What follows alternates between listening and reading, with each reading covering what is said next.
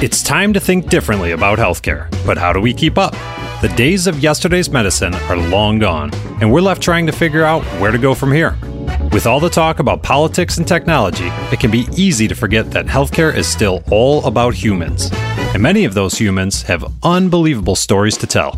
Here, we leave the policy debates to the other guys and focus instead on the people and ideas that are changing the way we address our health. It's time to navigate the new landscape of healthcare together and hear some amazing stories along the way. Ready for a breath of fresh air? It's time for your Paradigm Shift. Welcome to the Paradigm Shift of Healthcare, and thank you for listening. I'm Michael Roberts with my co-host Scott Zeitzer.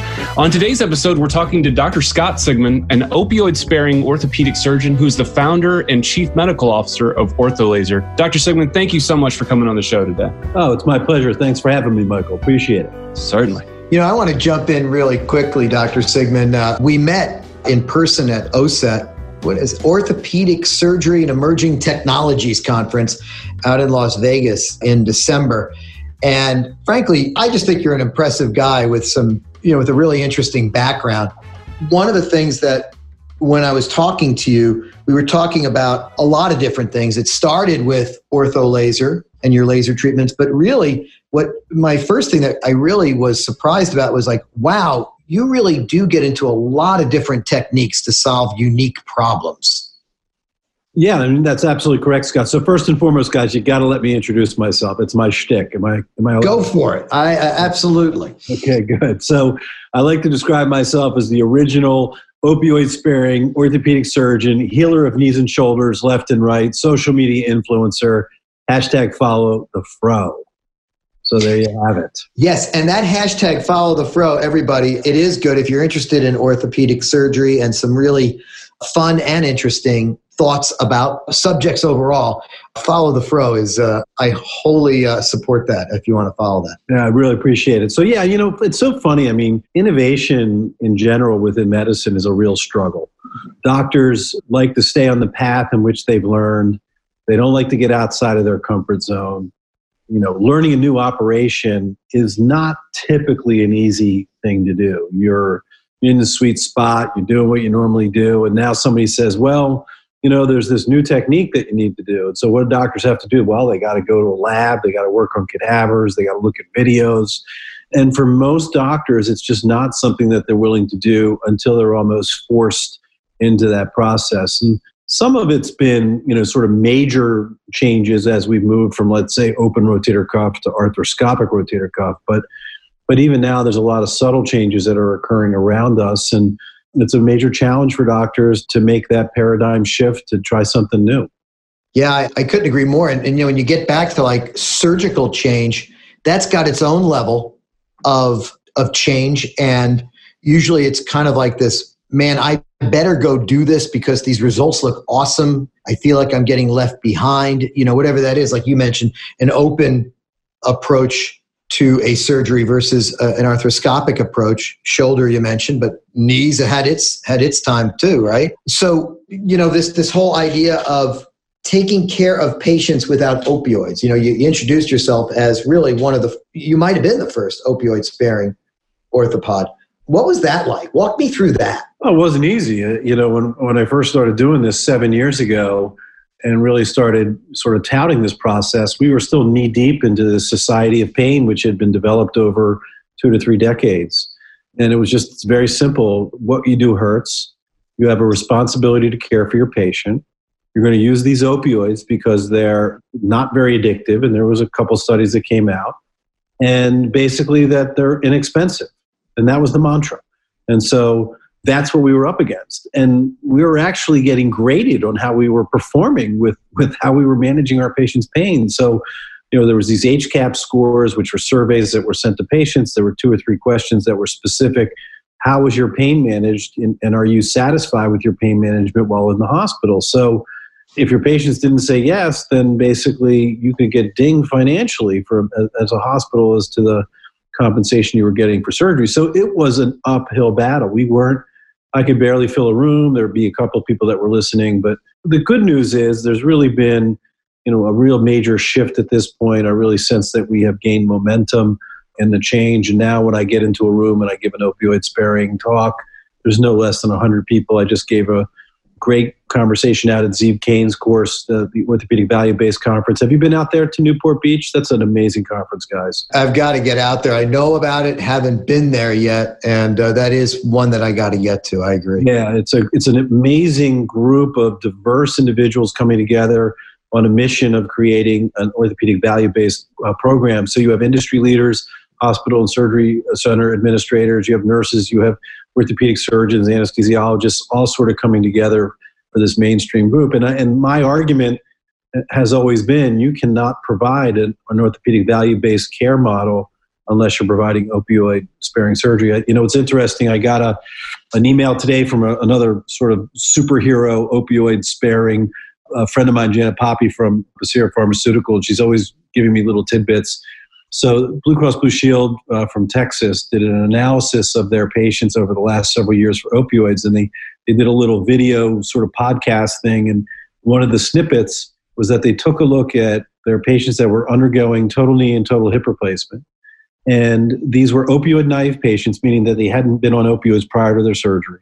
Yep. And literally 30% or 1/3 of the patients were still on opioids at 1 year after their hip and knee replacement. So that's devastating. I mean, you know, our ideas were supposed to safely and effectively take our patients through surgery to remove their pain. So instead of removing their pain, we've now got them addicted to opioids. It's even worse than what they had when they started. So, you know, this concept of opioid minimization has to be, you know, paramount. And the good news is people are finally starting to listen. And you're absolutely right about that. I remember being a sales rep way back when, and this was 20 years ago, and opioids were that was just standard practice. You know, of course you give that. You have to remove their pain. You had to. You were forced to. It's like if you didn't do it, then you were being a bad doc. I mean, I would have been reported to the Board of Registration of Medicine in my past life if I did not continue prescribing narcotics to patients, and the board was listening to the patient at the time, not the doctor, or not the concern about opioid addiction, because it just didn't understand how addictive the medications are. Let me give you 3 numbers. It's one of my favorite things to do. Go ahead. I'm going to give you 3 numbers, 6, 13, and 30. So if you write a 24-hour prescription of narcotics to 100 patients, 6 of them will still be on opioids at 1 year. If you provide a 10-day prescription of opioids to 100 patients, 13 out of 100 are still on opioids. And as confirmed now by Blue Cross Blue Shield in Texas, if you give them a 30-day supply, 30 out of 100 are still on opioids. They are powerfully addictive medications. We have no idea who's going to become addicted. And the best thing you can do is to either maintain opioid naivete or minimize the exposure of opioids to your patients to have successful outcomes. You mentioned Pacira, which makes a product called Exparel, which is essentially a long-acting, I call it a long-acting Novocaine. I know it's not Novocaine. A long-acting cane, which is very effective. And there are a lot of other effective ways to minimize pain that do not require opioids. It just takes a little bit more work rather than just saying, here, take these pills. You know what I mean? Yeah, it's more work, and it's also more expensive on the front side. You know, it is. You know, and now now we're finding but the real expenses, like you just mentioned, those numbers, 16, 13, 30. It's like, hey, there's a lot of payments to be made for those people who are still stuck on opioids. Yeah, you're absolutely right. The expense that we have created for ourselves to society, much less the loss of life, has been overwhelming. I mean, it's billions of dollars that we're spending on patients that have substance use disorder, for our emergency responders to be able to maintain Narcan, to the loss of productivity in the workforce for patients that have become addicted to opioids. You know, literally, if you're a workers' comp case and you put your patient on opioids, there's a 4 times more chance that they're not going to return to work than if you don't. And then, you know, the loss of absence of work and productivity has been overwhelming. It's billions and billions of dollars to our society. So realistically, if you're going to have a value-based orthopedic system, you have to do opioid alternatives on the front side, minimizing exposure, and then hopefully we can save lives as well as save money to the system and society as a whole. Yeah, it's just, look, I pat you on the back. You were definitely leading the pack on that, screaming, you know, at some point, like you mentioned, sometimes to an empty audience, like, stop doing this.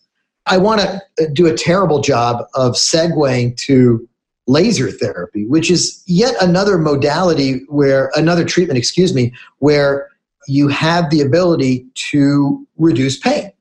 And I wanted you to kind of walk people through that and how you came up with it and what you're doing and what it is.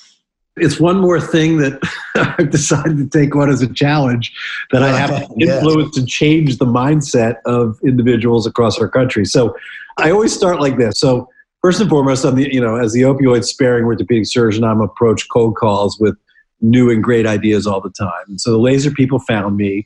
I did have one friend that was using it, and we started using it in my office, and I was actually very impressed.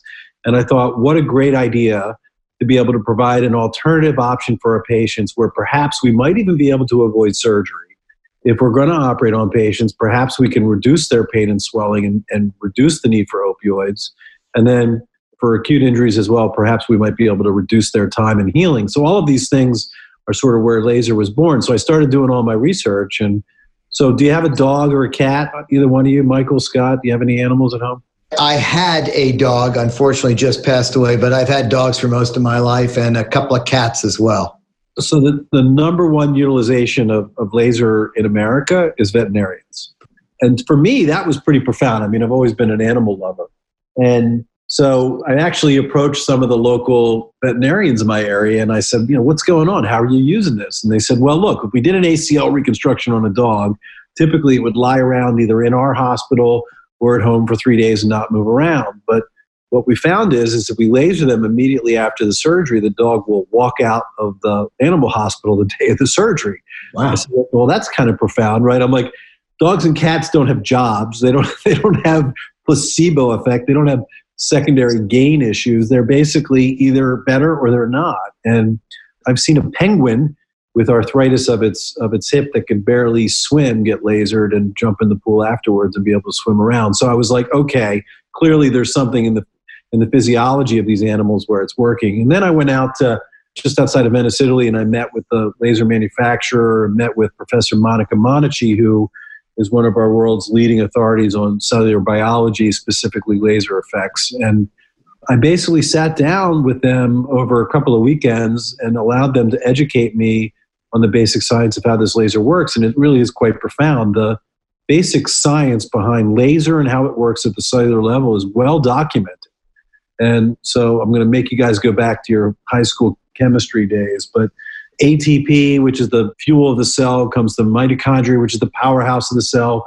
Well, there's these enzymes in there, and those enzymes are sensitive to light energy, specifically the very specific wavelengths of light energy. And if you apply those wavelengths, you basically increase the metabolism of the cell and sort of wakes it up and allows it to start and going into a healing mode, moving out of an inflammatory mode or into a reparative mode. And that is not guesswork. That's not, pie in the sky. It is solid basic science that's been assayed, and you can read it and you can see it, which for me, which was quite profound, because I'm still tinkering with regenerative medicine, with PRP and stem cells, which is another alternative form.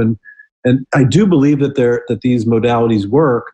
I'm just not sure how they work, and we're sort of waiting to understand the science better. But yet we do understand the laser science quite well. And so from there, I was like, this makes a lot of sense. We're in the midst of an opioid crisis. We can't use these opioids. We're getting pushback from all these other modalities that we're doing. I know for a fact that patients are looking and pining for options other than surgery and opioids. And I think this is a unique opportunity. And yeah, go. So, sorry to interrupt you there, but you're looking to get the lasers. You're seeing good numbers. It's not just anecdotal, right? It's some good numbers. What is that tipping point where you say, I'm going to try this and see how it's doing on my patients? A lot of it, for the most part, it's funny how people learn, okay? How doctors learn in particular. You can learn based on reading journals and reading randomized controlled trials and trying to determine whether or not what you're going to do is based on fact or fiction. You can go to meetings and learn from doctors.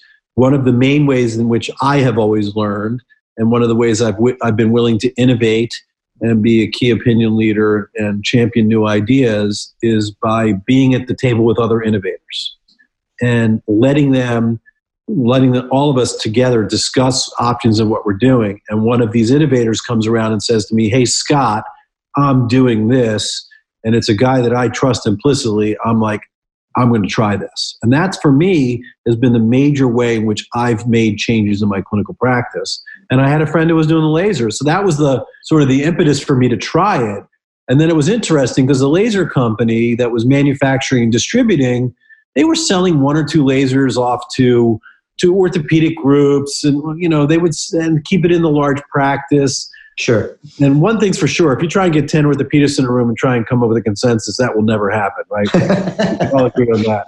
Everybody has their own idea as to what's right. But at the end of the day, I said, look, here's what we're going to do. We're going to take these lasers, I'm going to take them out of my busy orthopedic practice, and I'm going to open up a laser center where all we're going to do is laser people. And we're going to provide a high volume ability to move patients in, provide them this alternative process of healing, and make it a business model that can be successful for healthcare providers and also successful for patients.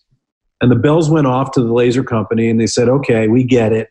We understand this model, and we want to partner with you as we go forwards in creating orthopedic laser franchises across the country to be able to help patients with laser therapy.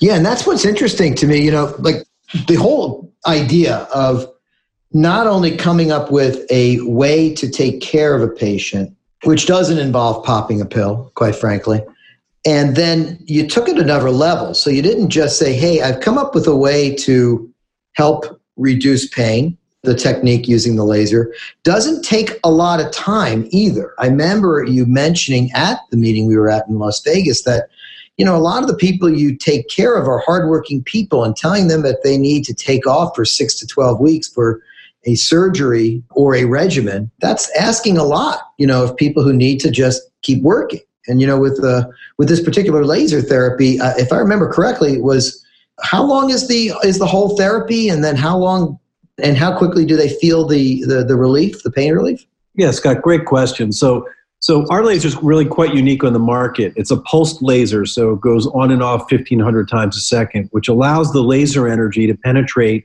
about 4 to 5 centimeters below the tissue, so it's perfect for orthopedic conditions. But because it's pulsed, it doesn't generate significant heat energy. So there's no concern about complications or skin heating up or creating blisters or skin problems. The sessions take anywhere from 8 to 10 minutes. And literally, you can't feel it, you can't see it, you can't hear it. It's completely painless. We are FDA cleared. I want to mention that too, so people don't think that it's experimental. And the way it works is it works at the cellular level, as I initially described, and that response at the cellular level has to build up over time as well. It's not like a massage or acupuncture where you walk out and you feel immediately better. As a general rule, it takes about 4, 5, or 6 treatments before you really start seeing significant relief. And by the time you get out to 9 or 10 treatments, which is what we typically will recommend for chronic disease processes, people are really seeing great pain relief. And, it's not a medication. It's completely non-toxic. It doesn't affect anywhere else in the body. It's only affecting the zone in which you're lasering. And it's laser light energy. So we're getting pain relief out 10, 11, 12 months for many patients. And then they'll come back in for maintenance treatments, because why not? I mean, again, it's laser light energy. It's not toxic. It can't hurt you. And we've had great success in keeping them out there as well. So here's this technique. It's working for you. You're happy with it. And I don't think people are realizing this. What you've done is take it to the next level, Dr. Sigmund, where you basically said, hey, I'm going to come up with a model for an orthopod to utilize, this franchise model, so that you've actually got it down to the layout of the clinic, correct? We want orthopedic surgeons to be orthopedic surgeons, right? I mean, why do most people fail when they buy a franchise? It's because they have an area of expertise, they have some extra money, and then they got to figure out what they're going to do. So what do? They open up a restaurant, or they open up whatever it is, a pizza shop, or making hamburgers or cupcakes. It's not anything that they're familiar with. We're partnering with orthopedic surgeons across the country, and all we're doing is asking them to continue on their path of doing what they do, but now add a new modality of treatment as an option for your patient. We have a franchise model. You're not buying lasers. We're very clear about that.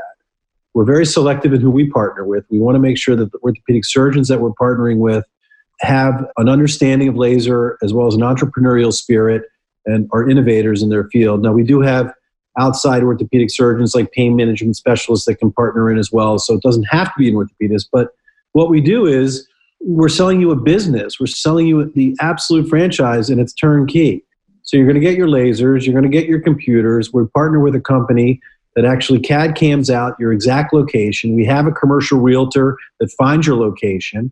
We then build everything out in California. We ship it out on a pallet with instructions for your general contractor to put everything together.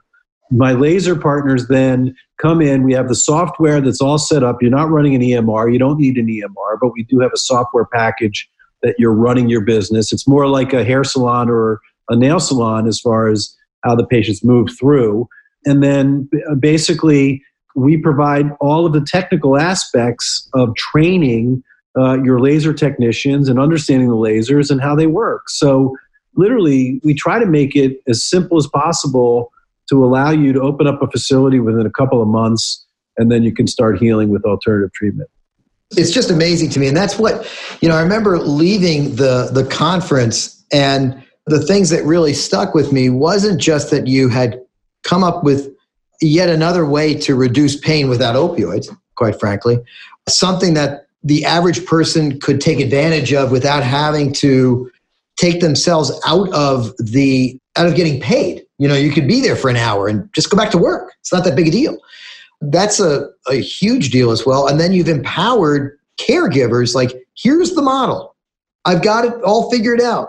Here's the layout of the place. It's already built. We have people who figure everything out for you. All you need to do is continue to provide care. And you can self-refer. I mean, it's quite fascinating. It's one of the rare opportunities for orthopedic surgeons. Laser therapy, as of this moment, does not have a CPT code. And I'm sure you're familiar with the designated health services of Absolutely. CMS. And so physical therapy under the eyes of CMS is if you have a CPT code for physical therapy. So there is no CPT code for laser therapy, so there are no federal Stark law concerns. So you're able to self-refer to a facility. Now, I want to be very clear that each and every state in our union has its own regulatory issues that they have. Many states will have mini Stark laws. Some will, some won't. And so we highly advise our potential franchisees to seek legal counsel from a healthcare attorney in their state so they understand the lay of the land. But as a general rule, amongst most of the states across our country, you can own this facility. You can then self-refer patients to the facility, generate passive income, and then also be able to help heal your patients with an alternative treatment. It really is sort of the perfect storm within this opioid crisis right now to be able to give a great option to patients and doctors. That's just fantastic. I just love that you've kind of used that noggin for some good thoughts on how to help people. And my perspective on all this is if you do want to learn a little bit more about Dr. Sigman, Follow the Fro is a good way to do that. He's on LinkedIn. You're on Twitter. Definitely you can type in ortho laser and learn a little bit as well. Dr. Sigman, I really do appreciate the time that you take to go out, because you're on the road quite a bit, not just with me on this podcast for a half hour, but you're on the road quite a bit talking about this as well, correct? It's opioid sparing work? Yeah, I'll be down in Washington, D.C. next Thursday and Friday. I've been invited down to the NIH, National Institutes of Health, to develop both an acute and chronic care pain pathway for new potential opioid alternatives. So really excited about that opportunity. I'll be down at the American Academy of Orthopedic Surgery in Orlando the following week, where Ortho Laser will have our booth. You can find me on LinkedIn. Scott A. Sigman MD is how you find me. Always trying to push the envelope and change the paradigm on both innovation and opioid-sparing minimization. Also Facebook and my personal website, scottasigmanmd.com, and ortholaser.com as well. There we go. All right. Well, Doc, thank you very much for taking the time to speak with me. I sincerely appreciate it. It's been great. Michael and Scott, thank you so much for the opportunity. Greatly appreciate it. Thanks again for tuning in to the Paradigm Shift of Healthcare. This program is brought to you by P3 Inbound, marketing for ortho, spine, and neuro practices. Subscribe on iTunes, Google Play, or anywhere you listen to podcasts.